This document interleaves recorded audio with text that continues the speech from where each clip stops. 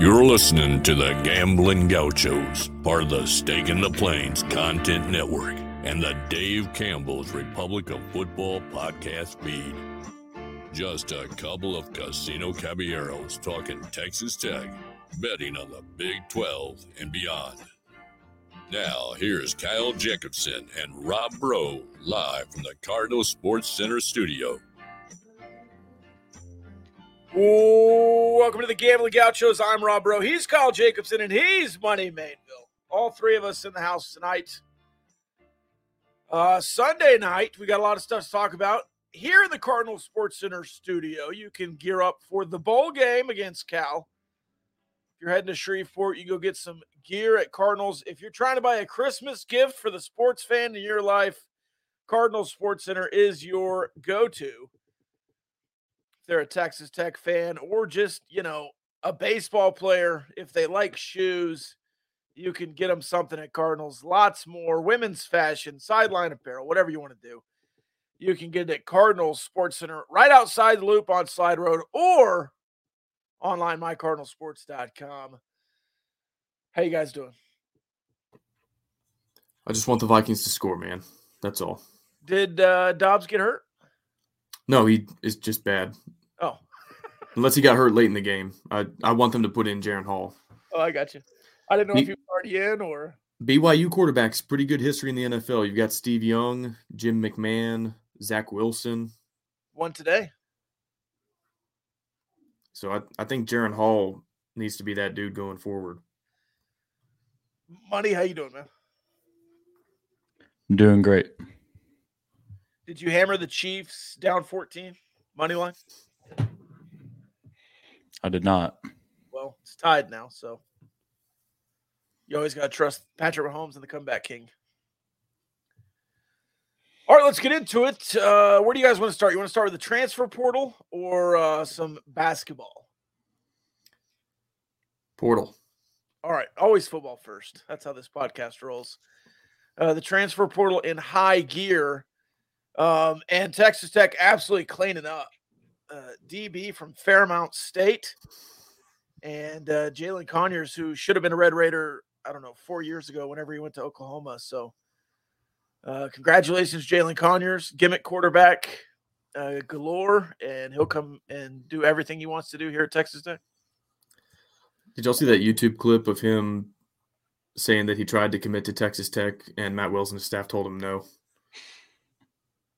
I remember he was an offer, but I guess they filled out their class at 12 and didn't want to take Jalen Conyers. Apparently. I mean, he visited. This is according to him. I wish I could find the YouTube video again. He was like, yeah, actually, Tech was my dream school growing up. All my friends were going there, and I visited, and I tried to commit, and they told me no, finish all your official visits and everything, and then decide. And then, of course, he gets offered by OU and goes to OU and then transfers to Arizona State. But it's if that's true, and I take him at his word, maybe he's maybe that's a little bit of revisionist history. It's what are we doing here? We're telling high-end 4-star tight ends from the Panhandle, no, keep shopping around. Don't lock in with us. And maybe I would understand better if I was in the profession or something. But if I had a kid that I had offered and he tried to commit, that's a take. Unless we've taken 6 kids at that guy's position since then, and now we're full. But yeah. I don't think that was the case. Was that the Jed Castles class? Or was that before? No, it had to have been before because Conyers is he's a COVID guy. He's going into year 5 or 6. And Castles was the same class as Tharp. So, yeah, that would have maybe made sense if you had Castles and Tharp already in and, you don't want to take 3 tight ends in a class. But I don't think that was – I think Conyers, his first year was 2019. Crazy. But anyway, delayed but never denied. At least he's a Red Raider now. And he's the DB from Fairmont isn't ranked in 24/7's transfer portal rankings, but despite that, with just one commit through the door, Texas Tech sits at 6th in 24/7's portal rankings. I'm sure that will change as teams add 3, 4, 5, 6 guys. But yeah, big ad, especially hopefully at a position where you can upgrade a little bit. To me, it probably signals at least one of Tharp or Cup is maybe not expected back for one reason or another. I don't know if you'd be prioritizing tight end if you had both of those guys coming back and you already signed a JUCO tight end, Alex Lyons. So that's just, I guess, a opinion that I have. I don't know anything there.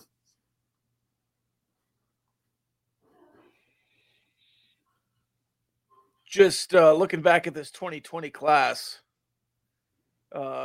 it was the 2020 class that Jalen Connors was originally in. You have 2 tight ends in the class. Can you name them? I don't remember one of them. Is one of them from Wellington? Yes. John Holcomb. Okay, was the other one hang on, it'll come to me. Oh, Jason. Yeah. Jason Lloyd? Yeah. I don't think either one of them locked in. You had 9 transfers and 23 high school commits in that class. And I don't remember several of these JUCO kids. Wow, that was a class, man. Yeah, shout out to Chase in my hat. No free ads. It's not a free ad though on Monday, Wednesday, and Friday.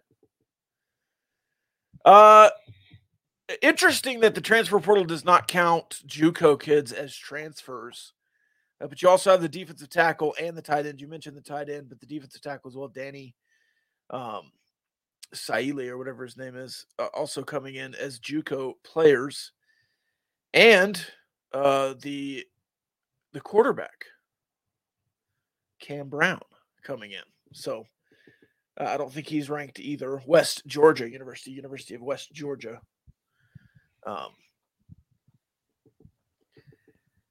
It's an interesting approach, but if you're just going to go off measurables and you're going to go find guys with measurables and you're going to talk about it through the high school ranks of guys that not everyone is offering, you're going to offer first, you're going to offer, you're going to be the only one offering this guy, and it's going to be a Texas Tech offer and some offers that you don't understand, and you're like, all right, why are we getting this guy? And then everyone's on him later.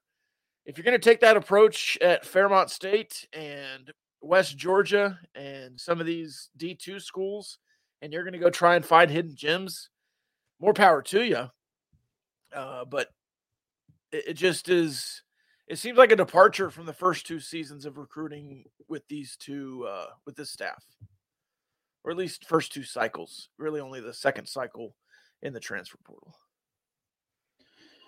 I think what's interesting too is as the cycle kind of started, I think Joey said he would probably end up picking 6 to 10 guys. I think you're at 5 now, and still no offensive linemen. You've had some offensive linemen go off the board to Colorado. And so I think that's going to kind of be an interesting situation to watch is, hey, what happens with these next couple of spots? Where do you allocate them? I would imagine at least 1 or 2 go to offensive linemen, but I really like the Conyers pickup. I think it was Ben Golan who posted a video of him kind of running like a midline option, which was gorgeous. And then he threw 6 pass attempts last year for Arizona State. So I don't know what I would set a line at for over under pass attempts for him next year, but like definitely a gadget player. And with that flexibility, I think now the thing is, all right, let's use it. Like, let me see him run the Wildcat one time this year. Let me see him, take a reverse pass and throw it back down the field. I think it's kind of you're opening your playbook a little bit by landing players like this. Now let's see it happen. You've got some more creativity. Even the quarterback, who I don't expect to play much, really good dual threat option. So like, what are you going to do there? Like, are you going to run the quarterback some more? Are you going to bring him in for some different looks? I don't know, but I definitely think with the pickups you've made so far, the playbook is a little bit more open. You've got some more weapons and you've got some more options, especially with Conyers. I think that's probably the biggest pickup so far. Yeah, I wonder if Joey was counting JUCO guys when he said 6 to 10. I sort of took that to mean 6 to 10 scholarship guys from other 4-year universities. That's a good point. And I think the West Georgia quarterback is a PWO. I think our friends over at Red Raider Sports have reported that. So hopefully still a decent amount of scholarships to work with. Obviously, you need volume on the offensive line and probably at receiver. I was a little bit surprised that McGuire apparently told Don Williams that they were going to look to take one player at wide receiver and then maybe like one best available or kind of a flex player. With as many receivers as you had leave, I don't know. I'm a little bit skeptical. I'd probably take the over on 1.5, even though Joey said 1. But Conyers, take this for what it's worth. I know people have mixed opinions on Pro Football Focus and their player rankings, their scores. I use it as kind of like a starting point, and it's one tool in the tool belt, so to speak. But I read somewhere Jalen Conyers, among all FBS tight ends over the last 2 years, graded out as the 4th best tight end in the country per Pro Football Focus. So I think you're getting a good player here. The numbers don't totally wow you, but he played for a really bad team. And I know Tech fans are saying, well, I hope we use him. We don't really use our tight ends that much. Is that because the tight ends weren't healthy consistently and like you haven't had as much juice as you might have with a guy like Conyers? I guess we'll see. Now, like if you have a player as talented as Conyers and you still don't utilize him, it probably points to the idea that you are likely to probably never utilize the tight end that much. But if he has 50, 55 catches next year, I think that kind of answers that the other way. Texas Tech had several transfer recruits in the town this weekend, a couple of offensive linemen. So I would assume you're still hitting that 3 offensive lineman mark, 3 or 4. It'll be interesting to see how many you actually bring in to start. I talked about this last week. I want to see some of these young guys play. Not if it's going to hurt the team, but certainly if it's going to help the team in 2 years, if these guys play now, I think that's a good option. Yeah, I mean, let's work backwards and figure out how many spots. So like Jacoby Jackson and Caleb Rogers, assuming they both stay, those are guys that are locked into starters. If they're not starters, that means we upgraded majorly in the portal. I think Sheridan Wilson is pretty likely to become your starting center. So like, let's say you have 3 pretty solid starters locked in. That means everybody you bring in plus the redshirt freshman and the true freshman are competing for 2 starting spots.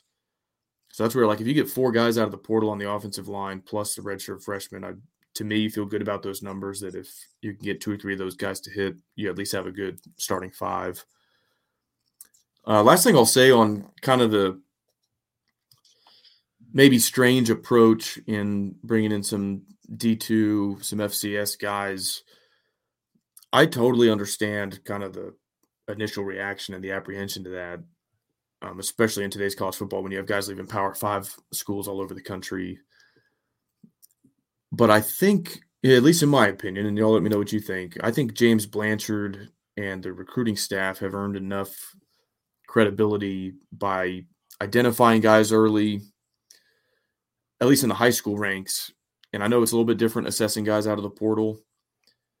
But like the way I see it, when we offer an FCS guy, and then like one of the offensive linemen, I can't remember if he's D2 or FCS or what, but he has a Georgia offer. And like, to me, that's pretty validating. If Georgia wants a kid, he can probably play football or at least has a high ceiling where you roll the dice. And so like a lot of these guys that we're offering from the D2 and FCS kind of ranks are getting Power 5 offers. And so on the 1 or 2 cases where we're the only Power 5 who's in on a guy, is that because our scouting department suddenly doesn't know what they're doing? Or is that because we're early and good at identifying all of these guys and like other schools didn't find this guy yet? I guess we'll see. So, I mean, I get it when a guy commits here and like his other offers were a handful of schools that you don't know off the top of your head if they're FCS or NAIA or D3, like totally get it. But yeah, I think overall in my mind, Blanchard has kind of earned the right to say, hey, we watched the tape. He's played this number of snaps. He's got these measurables. He's a take. He's been right way earlier than a lot of other scouts on high school guys. And so let's hope that that's true in the portal as well. And if you're a PWO, you get cash money for coming here to Texas Tech. So that's an incentive. And if you get a bunch more of those guys and you're paying them to come here and they want to be here and that makes your depth better, so be it. I'm not, it's not a negative per se. It's just different. And I don't know that going to get a bunch of Power 5 players is better than going to getting a Fairmont State guy. Because if a Power 5 player, you know what? I'm not going to pick on anybody. Let's say a Power 5 player didn't do anything at, I don't know, Alabama. And then he comes here and you're like, oh, we got an Alabama transfer. And then he never does anything here as either. Like, is he just not a good player, or is the Power 5 to Power 5 not guaranteed success either? So it's all a crapshoot in my opinion, recruiting. And if you're identifying certain attributes that are solid, then if they fit in the scheme, they fit in the scheme. And I'm not going to question James Blanchard at this go round. Let's stay in football. Cal and Texas Tech will play a game here in 6 days. It is the 10th. They'll play on the 16th. Kyle will be boots on the ground in Shreveport, I believe. Cal 6-6. Defensive transfers out.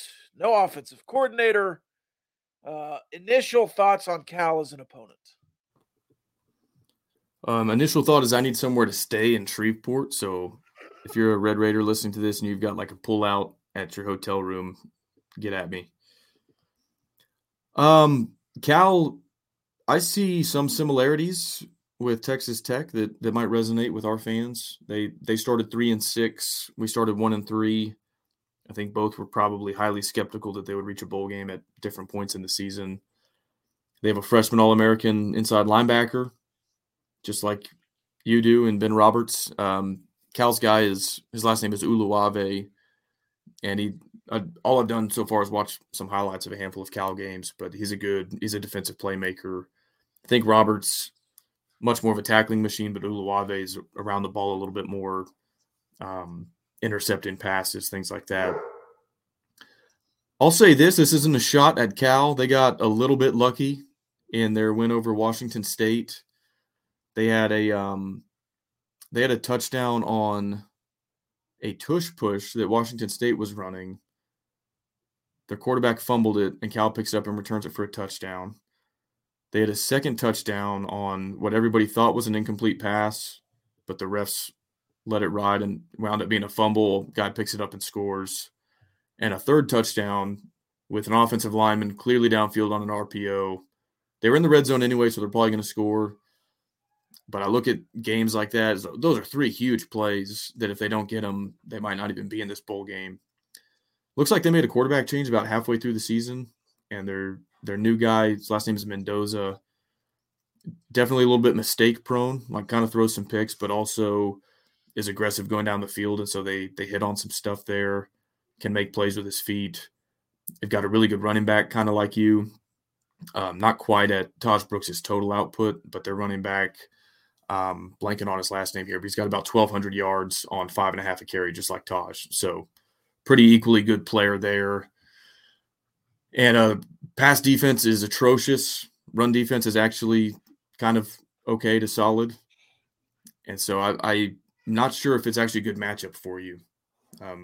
Cal turns the ball over a lot, but you don't take the ball away a lot. So like where Cal is weak, I'm not sure you'll be able to exploit it. I mean, we haven't really exploited anybody throwing the ball through the air all season. Of course, there's some context there with Morton's injury.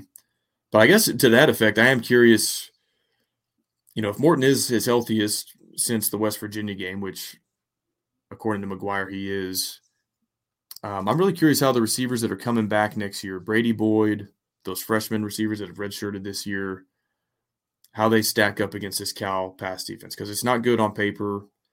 And like if we're still, I don't know, throwing it 38 times for like 6 yards per attempt, and our leading receiver has 35 yards, I'm going to be like, okay, we just can't throw the ball against anybody if we can't do it against a defense like Cal. So just kind of some initial thoughts. I hope that we get to talk to somebody that covers Cal more permanently on Wednesday before the game. But that's sort of my 2 cents after just kind of taking a glance at their roster and their season so far. I wonder how that offense will change with their running game coordinator taking over, offensive line coach taking over as offensive coordinator. Beloche, I believe is his name. And they also signed up Sterling Gilbert to be the quarterback's coach now that Jake Spavital is gone. If you remember Sterling Gilbert from his Texas days. Jaden Ott is the Cal running back, by the way. Not. Nice name for a running back. Money, you were nodding quite a bit during that Kyle dissertation. What are your thoughts on Cal? Yeah, well, I think Jaden Ott is definitely one of the hallmarks of their team. Only ran the ball 40 times less than Taj this year, even with their shuffling quarterback situation as well. But they've got kind of another back that accompanies him, Isaiah Ifonse. He ran the ball 70 times this year, so they've got a reliever in there for him whenever he needs a breather. But I've done a little bit of skimming, not as much film as I'd like to admit, but that's what this week is for, is to be focused on Cal. But they're a hilarious team on paper. Like, they've forced 25 turnovers this year, which is second in FBS, and they've committed 24, which is 126th. So it is very much either boom or bust with this team. I think the linebacker, obviously, Uluave, is really good, kind of the hallmark of their defense. He plays a lot in coverage. I think he had 2 picks this year, which actually led the team, which is pretty impressive for a linebacker. And then it's really just, how can you capitalize on what looks to be a very bad pass defense? I think this is going to be kind of a good game for the situation you're in right now. Is like, all right, we've got all these young guys, we want to see what they're about. I think this could be a big game for Jordan Brown if he's playing. Guys like Brady Boyd, like, how do these guys shine and play against a defense that has not looked to be very competitive? I think that's going to be one of the bigger storylines, at least for me as a viewer in this bowl game, is, okay, how did those wide receivers step up? But other than that, Cal seems to be doing themselves a lot of favors and simultaneously hurting themselves, which kind of feels like Texas Tech to some degree. Obviously, I don't think Texas Tech is that polarized in terms of where they rank in terms of forcing and giving up turnovers, but this will definitely be a game where I think you need to take care of the ball. No silly interceptions, no fumbles, and then try and get a few out of them. This would be a great game to take 3.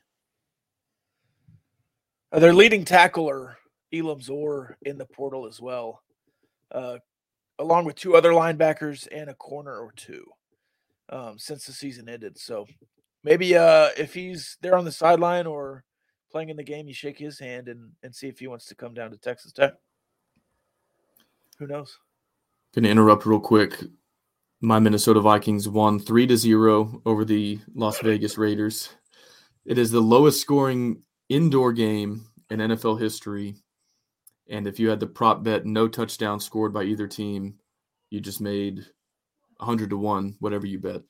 So congratulations if you had no touchdown, plus 10,000 there. That is incredible. 3-0. I wonder when the last time an NFL game ended 3-0. Yeah, I couldn't tell you. Surely that's not scoregami, but I bet it's been a couple of years. Yeah, it was probably like a snow game somewhere too, or like, during a tsunami or something. Man, some of the quarterback matchups this week in the NFL were brutal. I mean, Trubisky starting for the Steelers. People chanting for Mason Rudolph was hilarious in that game. Hey, it wouldn't be the first time Rudolph came through in December. That's true. He's going to lead them on a winning streak here in December. Hey, if you hit a plus 10,000 bet, what would you do with your winnings? I'd go to Rahino Barbecue is what I would do. I would clean up at Rahino Barbecue, get the Texas Trinity. Somebody tweeted at us that they were eating the Texas Trinity this week. I would buy hams for everyone there in my Christmas family at Rahino Barbecue, pass out hams galore. I would order online so I could go there and not wait in line. RahinoBBQ.com. I would also just follow on Instagram, but that's free, so anybody can do that. RahinoBBQ.com. Good segue there, Kyle.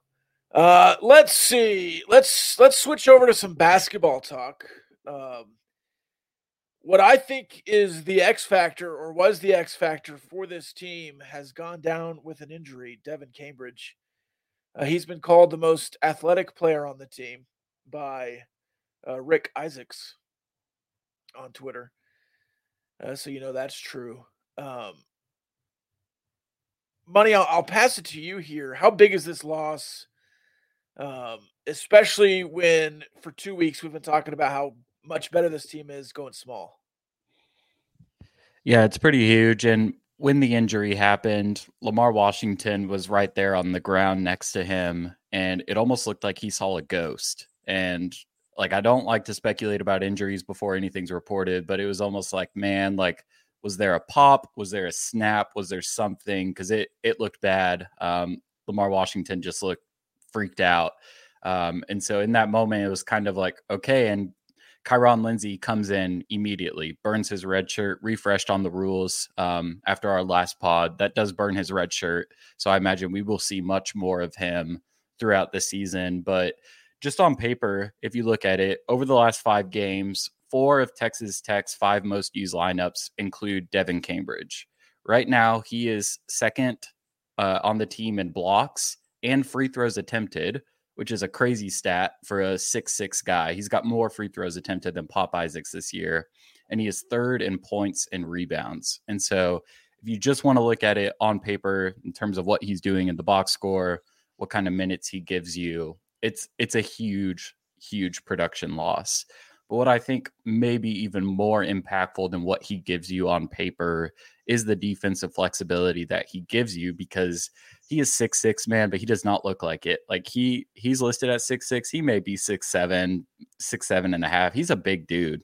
And so he gives you a lot of options with that lineup next to Darion Williams of, okay, he can slip into the 5, he can defend the paint, he can defend the rim. Now you're kind of looking for an answer. You're looking for somebody to do what he did. And that's not going to be an easy task because of his athleticism, because of what he gives you on the defensive end.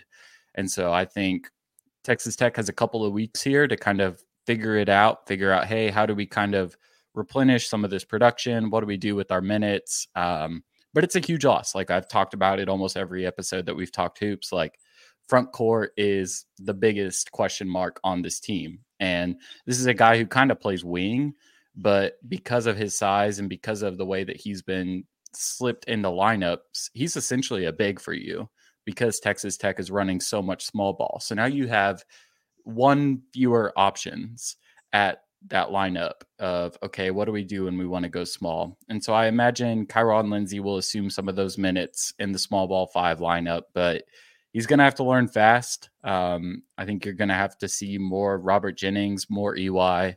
And that's kind of what the next couple of weeks I think are going to have to entail, is just letting those guys play through some mistakes. I think we saw that against Omaha.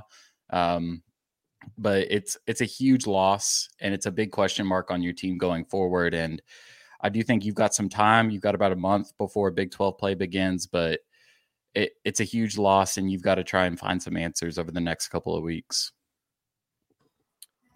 If Kyron Lindsey can do what he was doing at Georgia, which soft schedule, early season, whatever it is, and you'll have that in the next 2 weeks for him to get acclimated, but he was going for 6 and 5.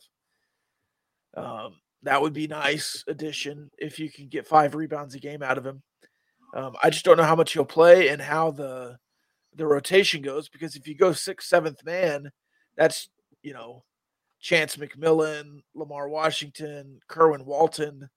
Those are kind of the next guys on the bench. You didn't have a lot of depth in the front court. So it'll be interesting to see how the team reacts, especially going into this Oral Roberts game, tournament team from last year, but 5-4 with some weird wins and weird losses on their schedule.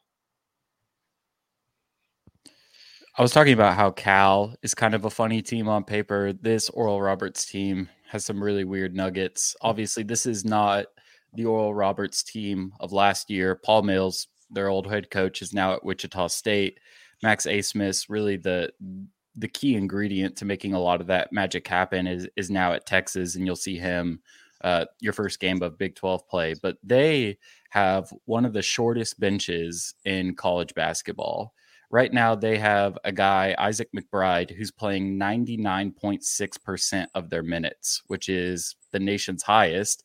And then they've got a guy playing 99.2% of the team's minutes, which is second. They have used the bench 0.1 percentage points more than West Virginia, who I think has 8 players on their bench right now. or on their team, I should say. Yeah. So it's pretty incredible what they're doing on such a short bench. But you mentioned the schedule earlier.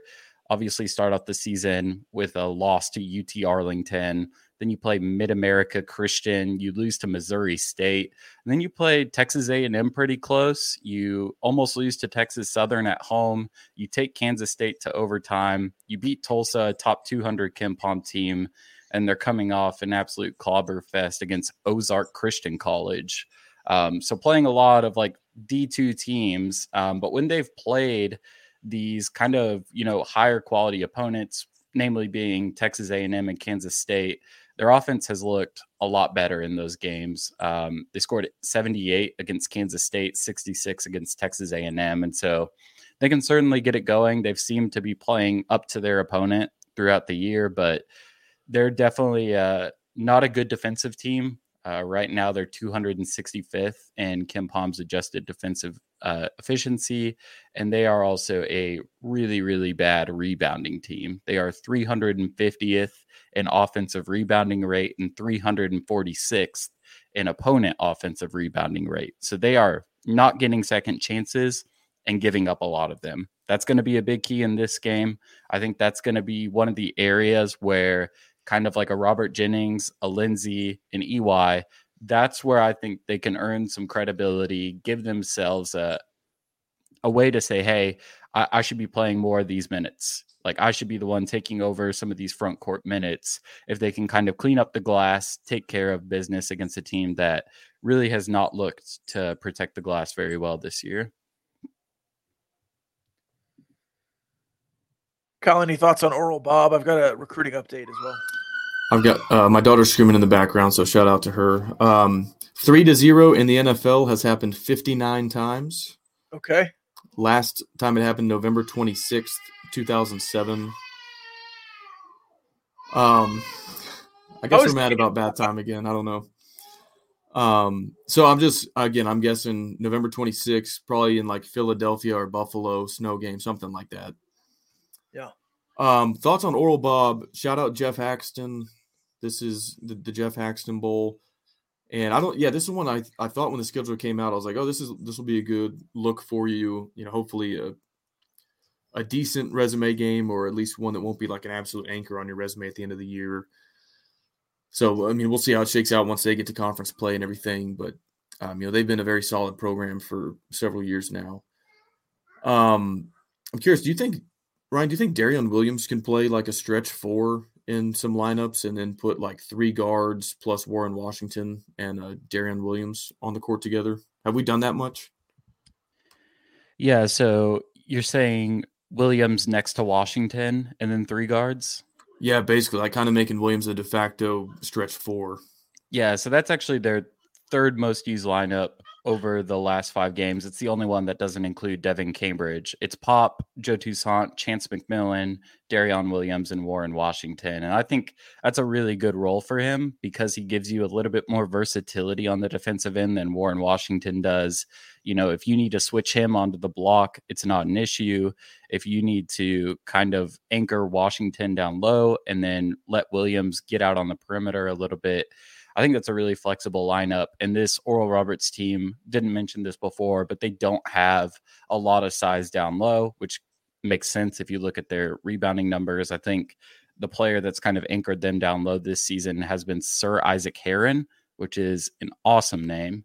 But he's only 6'9". So, you've got a 7-footer. They don't. I think that's something that Tech will look to capitalize on. We've seen some early offense being run out of the post the last few games. I don't love that, but it's an easy bucket, especially if you have a size advantage. And so maybe you run, some small ball, but then you run kind of a 2 big lineup, if you will, with Williams and Washington. I think that gives you a good size advantage down low, especially in this game. I am so out on the Chiefs wide receivers. Kadarius Toney just lined up offsides on what would have been a 60-yard touchdown that was a bomb down the field to Kelsey. Kelsey throws a lateral pass like all the way across the hash mark to somebody else who runs it in for the touchdown and gets called back because Toney is standing offsides when the ball is snapped. I think he threw it to Toney. But he was the guy who lined up off sides. Great. That's Yeah. why he was down there, because he lined up off sides. Yeah. What a moron, dude. What an idiot. Big commitment this from Ben Golan for Texas Tech special teams and Weber State transfer punter Jack Burgess.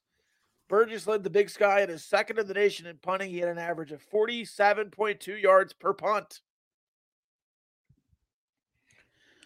I'm really glad we got that one locked down because it really seemed like the sky was falling after we lost our backup punter. But glad we are back to taking our very few punts very seriously. I thought that backup punter, I thought that was a linebacker, but I guess he was a punter. I just assumed that guy running around was a linebacker all the time, but he's a punter. So Burgess got the punter in. Why aren't we getting punters from the Power 5? Hey, 47 yards is 47 yards in my opinion. Where's Weber State? Ooh, that's a great question. It's in the Big Sky. So Montana. So is that 47 at altitude, or like can he kick this close to sea level? I mean, in Utah. It's in Ogden, Utah. Yeah, that's going to be like 44 and a half in Lubbock. We'll see. Hey, something we didn't mention earlier. Did we mention this on our last podcast? The timeline always is off to me. Cameron Valdez in the portal. Did we talk about that ever? No, that happened after our last episode. Okay. Cameron Valdez in the portal. We talked about portal additions. We didn't talk about portal exits. So there's another one in the portal. Big question there. Does that mean Taj Brooks is returning? That's the question everyone is asking now. Kyle, if I had to put a gun to your head here, is Taj Brooks going to be on the roster next year here in Lubbock? Pat is giving it to the refs right now. I'm pissed at Tony, but it was like it's kind of ticky-tacky. He's like on the ball. And now it's 4th and 15. I should probably acknowledge I was probably wrong all season when bitching constantly that Tyler Shuck remained our second leading ball carrier despite breaking his leg halfway through the 4th game. I was like, hey, we've got Valdez. Can he not, tote it 8 times a game? And maybe I'm wrong now, but it seems to me like maybe there was a trust issue with the coaching staff and that he didn't probably earn his way onto the field in a lot of situations to be more of a complimentary piece to Taj Brooks. So that was frustrating in the moment, but now, I mean, kind of with the benefit of hindsight, I wonder if, they were, I don't want to say trying to avoid playing him at all costs, but kind of doing that. Like unless Taj got really tired or his cleat came off in the middle of a play or something. So in that sense, could it mean Taj is returning? Potentially. Could also just mean that, Valdez wasn't happy with his playing time and, in that role, and that he maybe didn't see a path forward with the coaches to have an expanded role next year, whether Taj is here or not. I did think that when kind of it first came up, maybe around game 8 or 9, the possibility that Taj would go pro, everybody was saying, well, you have to go pro, especially as a running back. Like, you got to strike while the iron's hot. And I get what those people are saying, but in the NIL world, he could come back next year and make what he would make on a practice squad or as a third-string running back. His top-end speed is such that he's not going to be he's a beast, but he's not going to be like a top 3-round running back. In fact, I would say it's more likely that he's an undrafted free agent than he's like drafted in the 4th round or higher. So if I'm looking at it from Taj's angle, like, yeah, it's a little bit unconventional to play 5 years of college ball and, try to go pro when you're 24. But also at that position, unless you're one of the 5 best running backs, you're probably only getting one contract anyway. So who cares if you start that contract when you're 24 versus when you're 23? After that, after your rookie contract, you're probably going like year to year, maybe 2 years as a journeyman, whoever will sign you. I mean, it's just not a position that gets a 6-year deal anymore after your first contract. So I think, like, on one hand, he plays a position that makes sense to leave as early as you can because pro scouts don't like the wear and tear. But on the other hand, I'm like, in the NIL world, just make what you would make on an NFL practice squad this year and then go get your first NFL contract, which will hopefully be in equal value to what it is if you leave this year. So I never thought it was as much of a slam dunk as people were saying.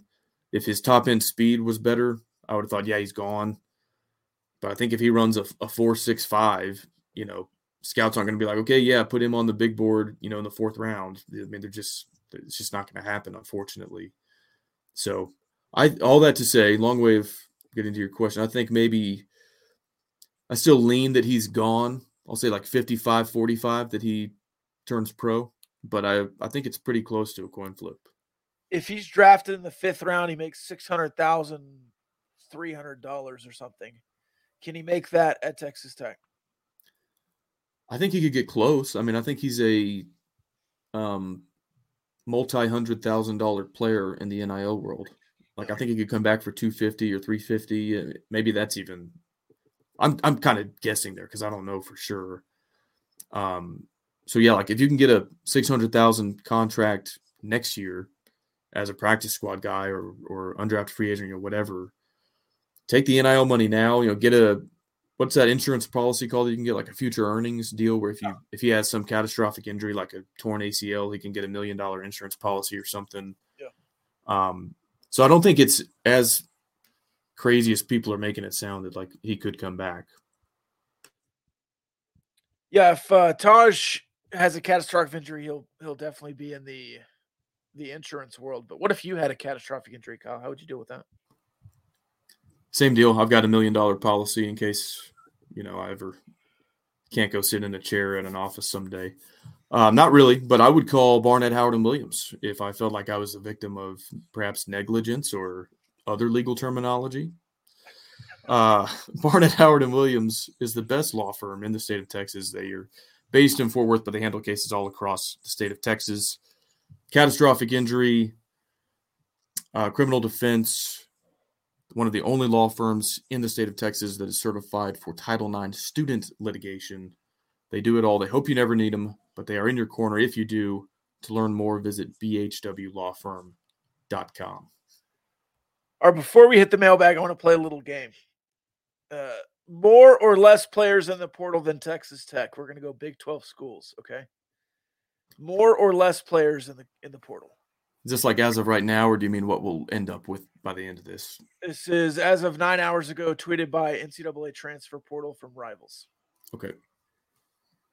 TCU, Oklahoma, UCF. More or less in the portal than Texas Tech. They all have the same number.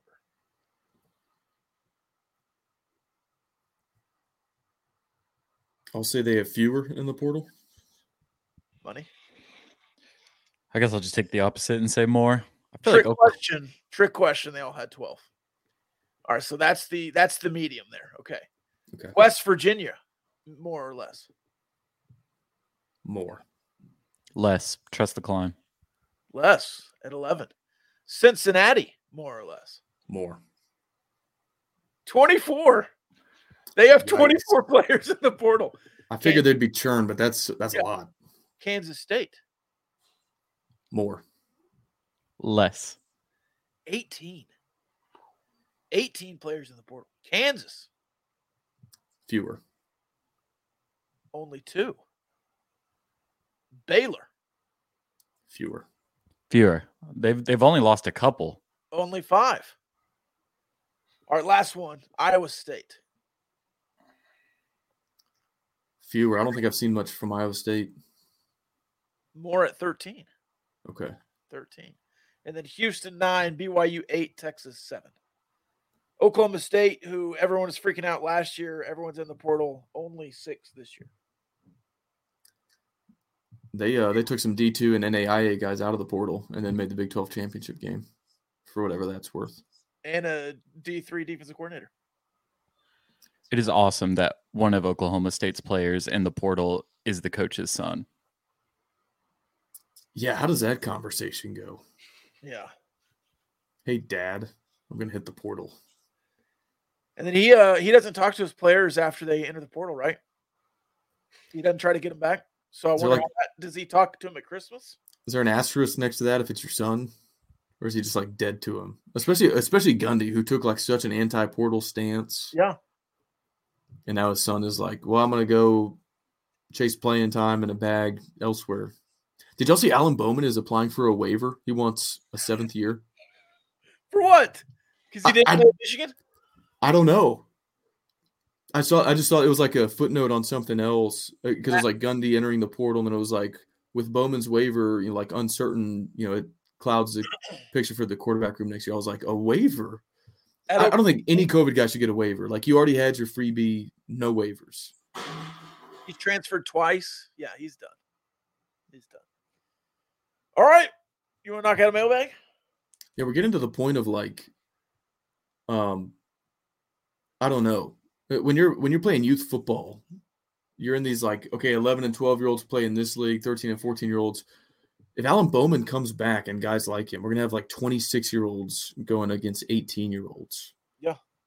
And it's like borderline, I don't want to say unsafe. And obviously that quarterback is in a position where, but if you have like a 26-year-old defensive end bearing down on Jake Strong, like that's a competitive disadvantage and might not be totally safe. It's like Alfredo Morales, 7th-year senior playing offensive line.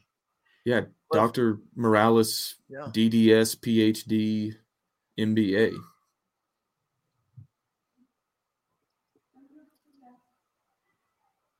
Anyway, yeah, mailbag. Matador Transit mailbag coming to you.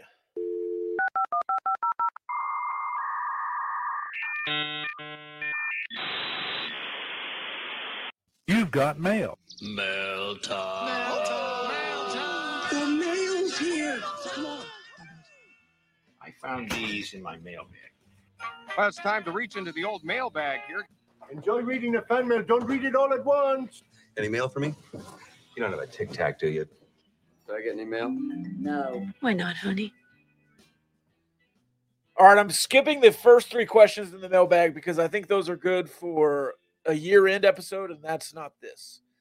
So let's finish the bowl game and get to maybe Christmas, and then we'll answer those questions. But they're great questions. We're just not going to do them today. What was your first car, and is there any sense of nostalgia about it? I drove a 1987 Ford F-150 Lariat tan, and I wish I had that car back. That was an awesome truck. It's my dad's. First vehicle was a 1998 Ford F-150 3-door model. And that's not a joke. The driver's side didn't have a back door, but the passenger side did. Don't know why they designed it that way. Was it a suicide door? No. Open the other way? Yeah, I guess. But it was like, it was weird. No sense of nostalgia. It looked like the 90s was a weird era for cars, especially Fords. Like if you've seen a 90s Ford Taurus, it just looks like a bubble. And I don't love that design. I would take either an older F-150 or a newer one. Current vehicle is a 2008 Ford F-150. I've only ever driven those 2 vehicles, so I'm a pretty straight shooter when it comes to what I drive. Money, what was your first vehicle? 2007 Jeep Liberty Renegade, and I feel no nostalgia about it because it is still my car. Nice. I drove a 1998 Jeep Cherokee for a while, Grand Cherokee, and that had 2 12s in the back. So I'm nostalgic about that as well. I had a 1988 Crown Victoria for a couple of months. That one was awesome. And a 1989 Cadillac for a couple of months. That was awesome. What did y'all learn to drive with? Because I learned to drive with my sister's Honda Civic, which is probably the weakest engine of any car on the road. Yeah. And then when my mom got me an F-150 with a V8, like I could not use the gas pedal. I was like, whoa. So that was a big jump in terms of like what I learned with and then what I had to actually go drive. I mean, figured it out pretty quick. But I wish I would have learned with the vehicle that I was going to wind up driving, or at least something a little more comparable. Yeah, I learned with that truck, the 86, 87, whatever it was, Lariat. Long bed. You really had to turn that thing wide. It's like a bus. How tall is Ryan? 6'2". 6'2". So would you be listed at 6'3"? Yeah, I'd give myself a few. Yeah. Poncho, if I feel like a gaucho has slandered me on an open pod, does BHW cover defamation lawsuits? Look, if there's a question, is Rob soft, and you comment emojis, toilet paper, and a big green check, that's not defamation. You called me soft, so. You and Poncho, we got beef. Y'all are beefing pretty hard. We got beef. So personally, I prefer the beef from Rahino Barbecue. I know he was going for the Barnett, Howard, and Williams plug there, but I just did a 180. But I'm enjoying the beef. What is Kyle's favorite John Bellion song? 80s films. I don't know who that is. He sang a song that I referenced last episode. Which was? 80s films. You were asking if I peaked in high school, and he has a song about a man having a conversation with a woman, and he's like, I think I peaked in high school. And she says, that's impossible because we weren't together in high school. Remember that? Yeah. I thought that song is called 80s Films, and it's my favorite John Bellion song. Poncho in the comments now. Okay, that's fair then. See, beef over beef smash. Would you use 9/11 as a motivational tactic? The Bills won. Bills won this week. Surprised the Chiefs. We've seen the Bills won. The Bills won. We've seen similar programs with similar budgets do great things like win multi Big 12 championships, go to the CFP. Why can't Tech get there?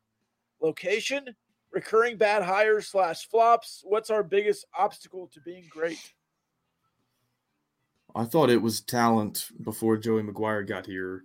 Still do think that was the problem. I just think now you're in a position where you're not inferior talent-wise. I was looking this up, actually. 24/7 Sports has like a 4-year running total of your, like all the recruits you have in your program. And I went back to 2021, and we were 8th in the Big 12 ahead of Kansas and Kansas State, which Kansas State always punches above their weight. But that was Kansas like before Leipold got it going in the right direction, Kansas. Saw another stat that since the college football playoff era, which we just completed the 10th full season of, we have the 9th best conference winning percentage in that decade, only ahead of Kansas still. So, like, I think Cliff and Wells, I mean, certainly had their deficiencies as coaches, and like the overall record is bad. But I think why was it bad? Like, you always point back to recruiting.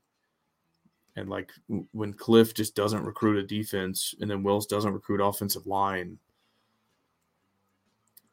and you're, the 8th most talented team out of 10, like that's what you're going to get. Unless you have some Bill Snyder level coach, you're going to finish around 8th in the conference, and that's what we did for a decade. Start, bench, cut, dig, set, kill. You got to start kill, right? That's the flash. That's what everybody comes to see.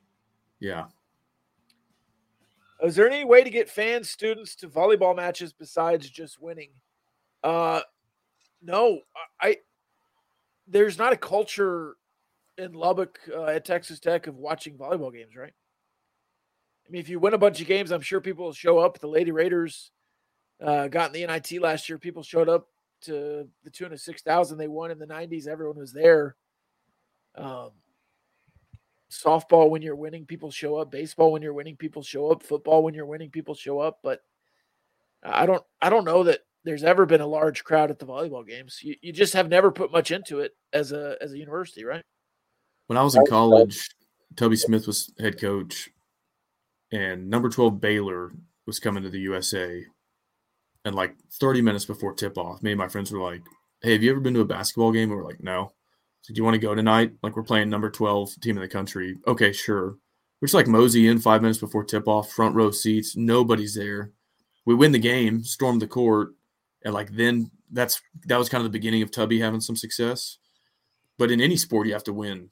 I mean, maybe football's the lone exception because there's such a big, like you said, Rob, culture of tailgating and just football in Texas. But even that is noticeably down when you're not winning. Like, you'll get way, way more sellouts and tickets sold when you hit 8 or 9 wins versus when you're stuck at 4 or 5. So, agreed. Any indication on when we can expect to hear an official decision on what Taj is doing next season? December 16th.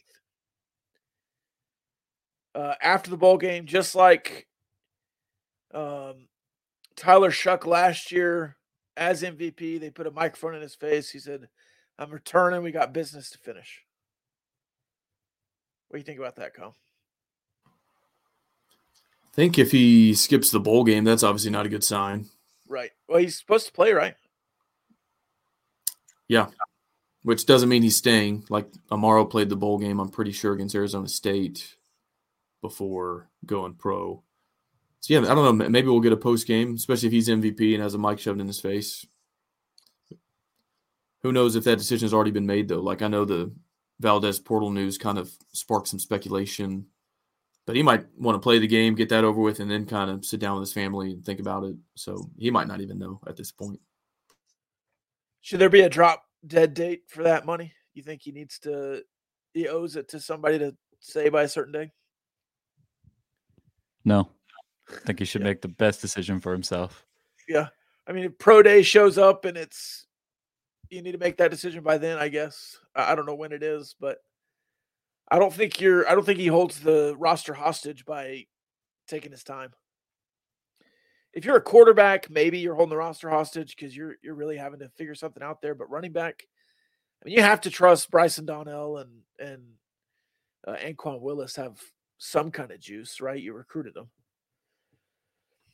Should the NFL do what the NBA has done and allow players with remaining college eligibility to declare for the draft without signing an agent, go through parts of the draft process, and have an option to withdraw their name before the draft and return to school?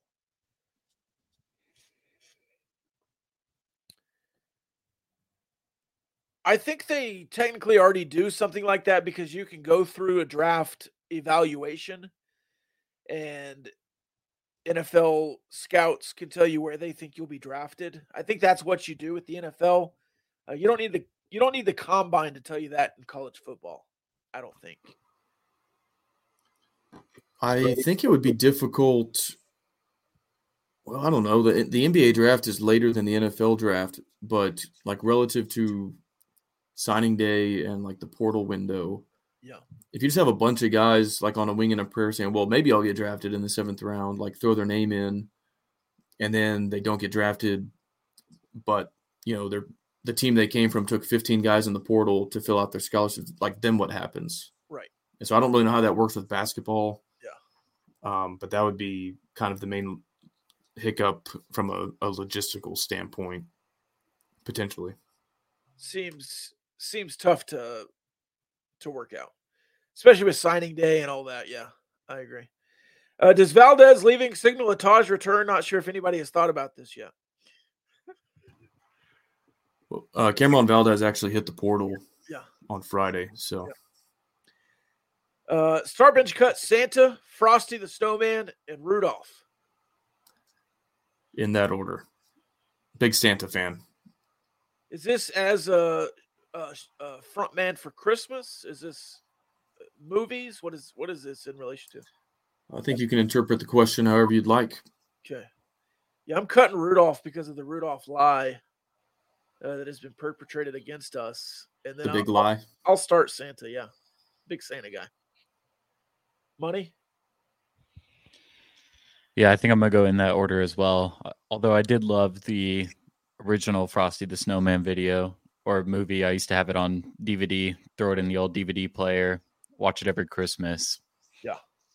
As far as the claymations, Frosty's way better than Rudolph. Rudolph freaks me out. You know what I hadn't thought about till just now? How many Christmases did Santa get all the way around the world, spreading joy and cheer and giving presents, and then Rudolph helps one time and gets like Christmas carols named after him, movies after, like he does it once, what Santa's been doing for hundreds, potentially thousands of years. And is that the first storm there's ever been? I mean, come on. Like with modern technology too, like isn't it obsolete? Just put a headline on that thing. More and more becoming kind of an anti-Rudolph Grinch. My sister has chimed in that she would start Rudolph, so I guess she's watching. Yeah, that's just the wrong answer. Sorry. Mike says, "Imagine how the old lead reindeer feels." Yeah, there wasn't a lead reindeer. There was teamwork, and there were two in front, right? Dasher and Prancer. So I don't know how to feel about that. Has the Heisman lost his juice? You know when the Heisman Trophy died? When Johnny Manziel won it as a freshman over Manti Te'o and Colin Klein, all credibility was lost. Why is that? Because, or maybe you can go even back further to RG3, who lost 3 games and won a Heisman, which Jalen Daniels just did. Jaden Daniels. But I just I don't feel like the Heisman has as much beef as it used to. I think it just depends on the year. I think we just have to acknowledge that there are some weak classes. Yeah, that was a weak class. Yeah, I think so too. But then you have classes when like Reggie Bush and Vince Young are right next to each other. And to me, that's – or like when Tebow, McCoy, and Bradford are all up there. That's insane. Yeah, that was both before the dead date of Johnny Manziel. True. Yeah. I do wish there was a way to get more position groups involved. Like running backs have become so obsolete. Now and then are like a receiver. Like Marvin Harrison Jr. became a finalist. Devontae Smith won it. But I don't know. Like you're telling me the most outstanding player in college football is like never a defensive player? Somebody voted J.J. McCarthy as their first vote on the ballot. Had to J.J. be McCarthy. like a former winner from Michigan, right? But even then, like you should vote for Blake Corum. He's not the most outstanding player on his team. Yeah. He's a bum. If you were to create an award for the best collegiate quarterback, would you name it the Davey O'Brien Award? Oh, this is making fun of the previous question. I skipped that one because it was dumb. Sorry, I shouldn't have said that. What's the most small town thing you've ever? I'm just going to skip it because I already made fun of him. Hopefully Poncho wasn't the one who asked that. No, it wasn't. Somebody asked, will college football ever create a quarterback-specific award? And there is one. It's called the Davey O'Brien. So somebody asked, will the quarterback award be named the Davey O'Brien Award? What's the most small-town thing you've ever seen? I was stuck in traffic between 2 horses and a tractor on a 2-lane road in town in Childress, Texas in 2010. That's the most small-town thing I've ever been a part of. I think Plainview is not really a true small town like some other West Texas towns, like a decent population. But I was at the Cotton Patch Cafe in Plainview one time with a congressional candidate's dad who was retired. And he walks in and was like, yeah, like we need a table for 4 or whatever. And then he asked the host, he was like, hey, is Terry here right now? And the host was like, no. But I thought that was like, do you just go to Cotton Patch Cafe and like, one, ask if like, I don't know if this was a friend or neighbor or somebody and expect the server to know who they're talking about. But then the server actually does know who he's talking about. And so I thought that was pretty funny. Woof. Money, do you have any small town memories? I'm a city guy. Growing up in the Metroplex, I think the closest I ever got to spending some extended amount of time in a small town was probably in Stephenville, Texas. Parents are Texans. So I have some fond memories there, but nothing out of the blue. Would you rather have the Iowa offense of this year or the Texas Tech defense from 2016? The Iowa offense, 16.6 points per game. The Tech defense, 43.5 points per game. Oh, your soul just left your body a little bit. I guess I'll stick with the devil I know. Feel like I'm equipped. Yeah, after watching Pat lose 2 games where we scored 60-plus points, I think I have that right. And I think he'd lost like 8 or 10 games here when we scored 40-plus. Like, I'm used to it. And at least some of those games are still talked about. Like, that duel with Mayfield will be talked about forever, even though that team wasn't good. And he won a different award for a quarterback named after a different TCU quarterback than Davey O'Brien. He won the Sammy Baugh Trophy or Sammy Baugh Award. Yeah. Like, is anybody going to be like, do you remember that 2022 game, Iowa versus Indiana, when it was 9-6? I kind of doubt it. Yeah, do you also get the the offense that scores 43.5 points and the defense that keeps you at 12 points? Because I would like to try the Iowa style for a while. I don't know. It seems kind of fun. That defense, 12 points per game is awesome. And they win their division a lot of the time. So I don't know. You're in the Big Ten championship. Money, do you have a preference? Bad defense, good offense, bad offense? Yeah, I'll take the 2016 defense. I do not like watching good defensive football. And that might be a hot take, and I know it sounds a little ridiculous. Yeah. But I'm a big offense guy. I like explosive plays. I like fun play designs. And so I'm definitely taking a better offense compared to just an absolute sleeper from the Hawkeyes. One of the most entertaining games I watched this year was Iowa, Nebraska. And it was ineptitude at its finest. Love this question. I just bagged on him, but this question's good. Start, bench, process, cut, the Blue Collar Comedy Tour. Jeff Foxworthy, Larry the Cable Guy, Bill Engvall, Ron White. Are you guys familiar with the Blue Collar Comedy Tour? I'll start Jeff Foxworthy. So he was the leader. He was the quarterback of the team, right? Got all the recognition, was the most famous. Went on to host shows like Are You Smarter Than a Fifth Grader? Had the bit. Ron White was the funniest. Bill Engvall was the second. I would process Jeff Foxworthy because of the you might be a redneck bit, and cut Larry the Cable Guy. He was maybe the most funny when I was in junior high, but now that I'm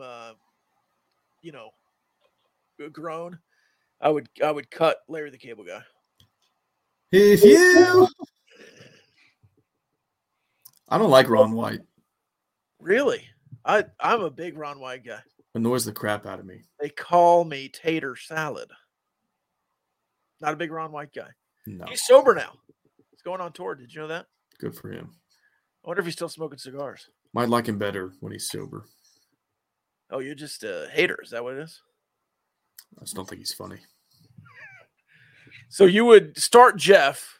Are you Bill Engvall or Larry the Cable Guy there in the middle? Neutral. I'll leave that decision to my assistant coaches. I'll let Money decide who gets processed there. I mean, they all had bits. Ron White's the only bitless guy. I mean, Larry the Cable Guy, that's funny. I don't care who you are. That's funny. Bill Engvall, here's your sign. Here's your sign. Big. I used to go to Blockbuster, Kyle. And this you can tell me if this shapes how you think about me. I used to get old wrestling pay-per-views and Blue Collar Comedy Tour DVDs or VHSs back then. You don't like that you might be a redneck if bit? Oh, it's good. I just feel like it's a little overplayed and contrite, maybe.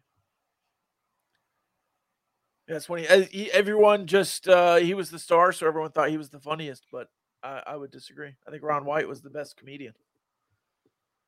Bill Engvall second. They're old now, by the way. I saw a Bill Engvall clip today talking about how his wife set up his phone, and in her phone, his name was My Lover, and she forwarded that to the mold guy. So the mold guy had his contact as My Lover, and the mold guy forgot his phone somewhere, and he called, and he was like, "Oh, fellas," he's like, "No, it's Bill." And the guy thought Bill was his lover. Yeah, I'm going to process that because that's not that funny. Oh, did the Chiefs focus too much on defense and forget to get some playmakers on offense? This roster construction is crazy to me. I don't know how you can trade away Tyreek Hill, win a Super Bowl, and then think you can just do that forever and not go get wide receivers. I mean, you had Juju last year. And wasn't Mike Evans pretty well on the trade market? Yeah. DeAndre Hopkins. I don't get it with Veach because he does make some really good decisions, but then every single one is coupled with a real head scratcher, in my opinion. Yeah. Their backup running back was drafted in the first round 3 years ago. And that pick could have been on who knows what. And the receivers, it looks like they kind of hit on Rashee Rice finally. but they traded away a decent amount to get Tony. They drafted McCole Hardman, I think, in the second round. Sky Moore in the second round. So, like, in that sense, I almost don't trust them to trade for a wide receiver again unless they're just incredibly solidified in who they are, like Mike Evans. But like when they got Tony, I was kind of like, okay, yeah, he was in a terrible offense with the Giants. This is what he needs, new scenery. And like you see flashes of it, the punt return in last year's Super Bowl. And then you also see him line up offsides to lose the game for you and drop a bunch of passes. But yeah, I think they totally just thought we can get whoever at receiver because we have Mahomes and Kelsey. Like we'll put Scantling out there, we'll put Tony out there and just make it work, and it's not going to work. Not going to work. You got beat by the 6-6 Bills, the 7-6 Bills today. Pat is going to have to win a road playoff game for the first time in his career if they want to do anything this postseason. Set up the legacy. Doing it on purpose. All right, final thoughts? Go Cowboys. Go Cowboys. I think Kyle's looking one up. Don't sell the hide until you've shot the bear. Don't sell the hide until you've shot the bear. Yeah. Is that the Norwegian version of don't count your chickens before they hatch? Yeah. And also, I was being serious about needing a place to stay in Shreveport. So DM me, but don't be weird about it, okay? Let's not make this weird and creepy. He will sleep on the floor, guys. Like, if you don't have a profile picture and your Twitter username is Red Raider 1981, and I don't know your real name, I'm not going to stay at your hotel room. But, like, if I kind of know you, I'll probably stay at your hotel room. And I'm a good guest. I'll keep my area clean and just be there one night. That's all I need. So, or I could, who knows, maybe I'll get a hotel room of my own. We could probably swing that with the Gauchos budget, man. We need to get like Holiday Inn as a sponsor. Yeah. Or here's what I could do. I'll call up one of the casinos in Shreveport that has a hotel and lie and say I'm like this big. See if I can get a comped room if I agree to wager like $500,000 this weekend, and then just don't bet it and see if they. Now the Gauchos budget can't cover that. No, it's comped. If you bet enough, they'll just comp your room. Right. No, we can't cover the $500,000. Oh, I'm not going to bet $500,000. I'm just going to lie so that I can get a free room. It's like fraud. You're going to con. Yeah. All right. Punters locked in. Go Cowboys. Go Cowboys.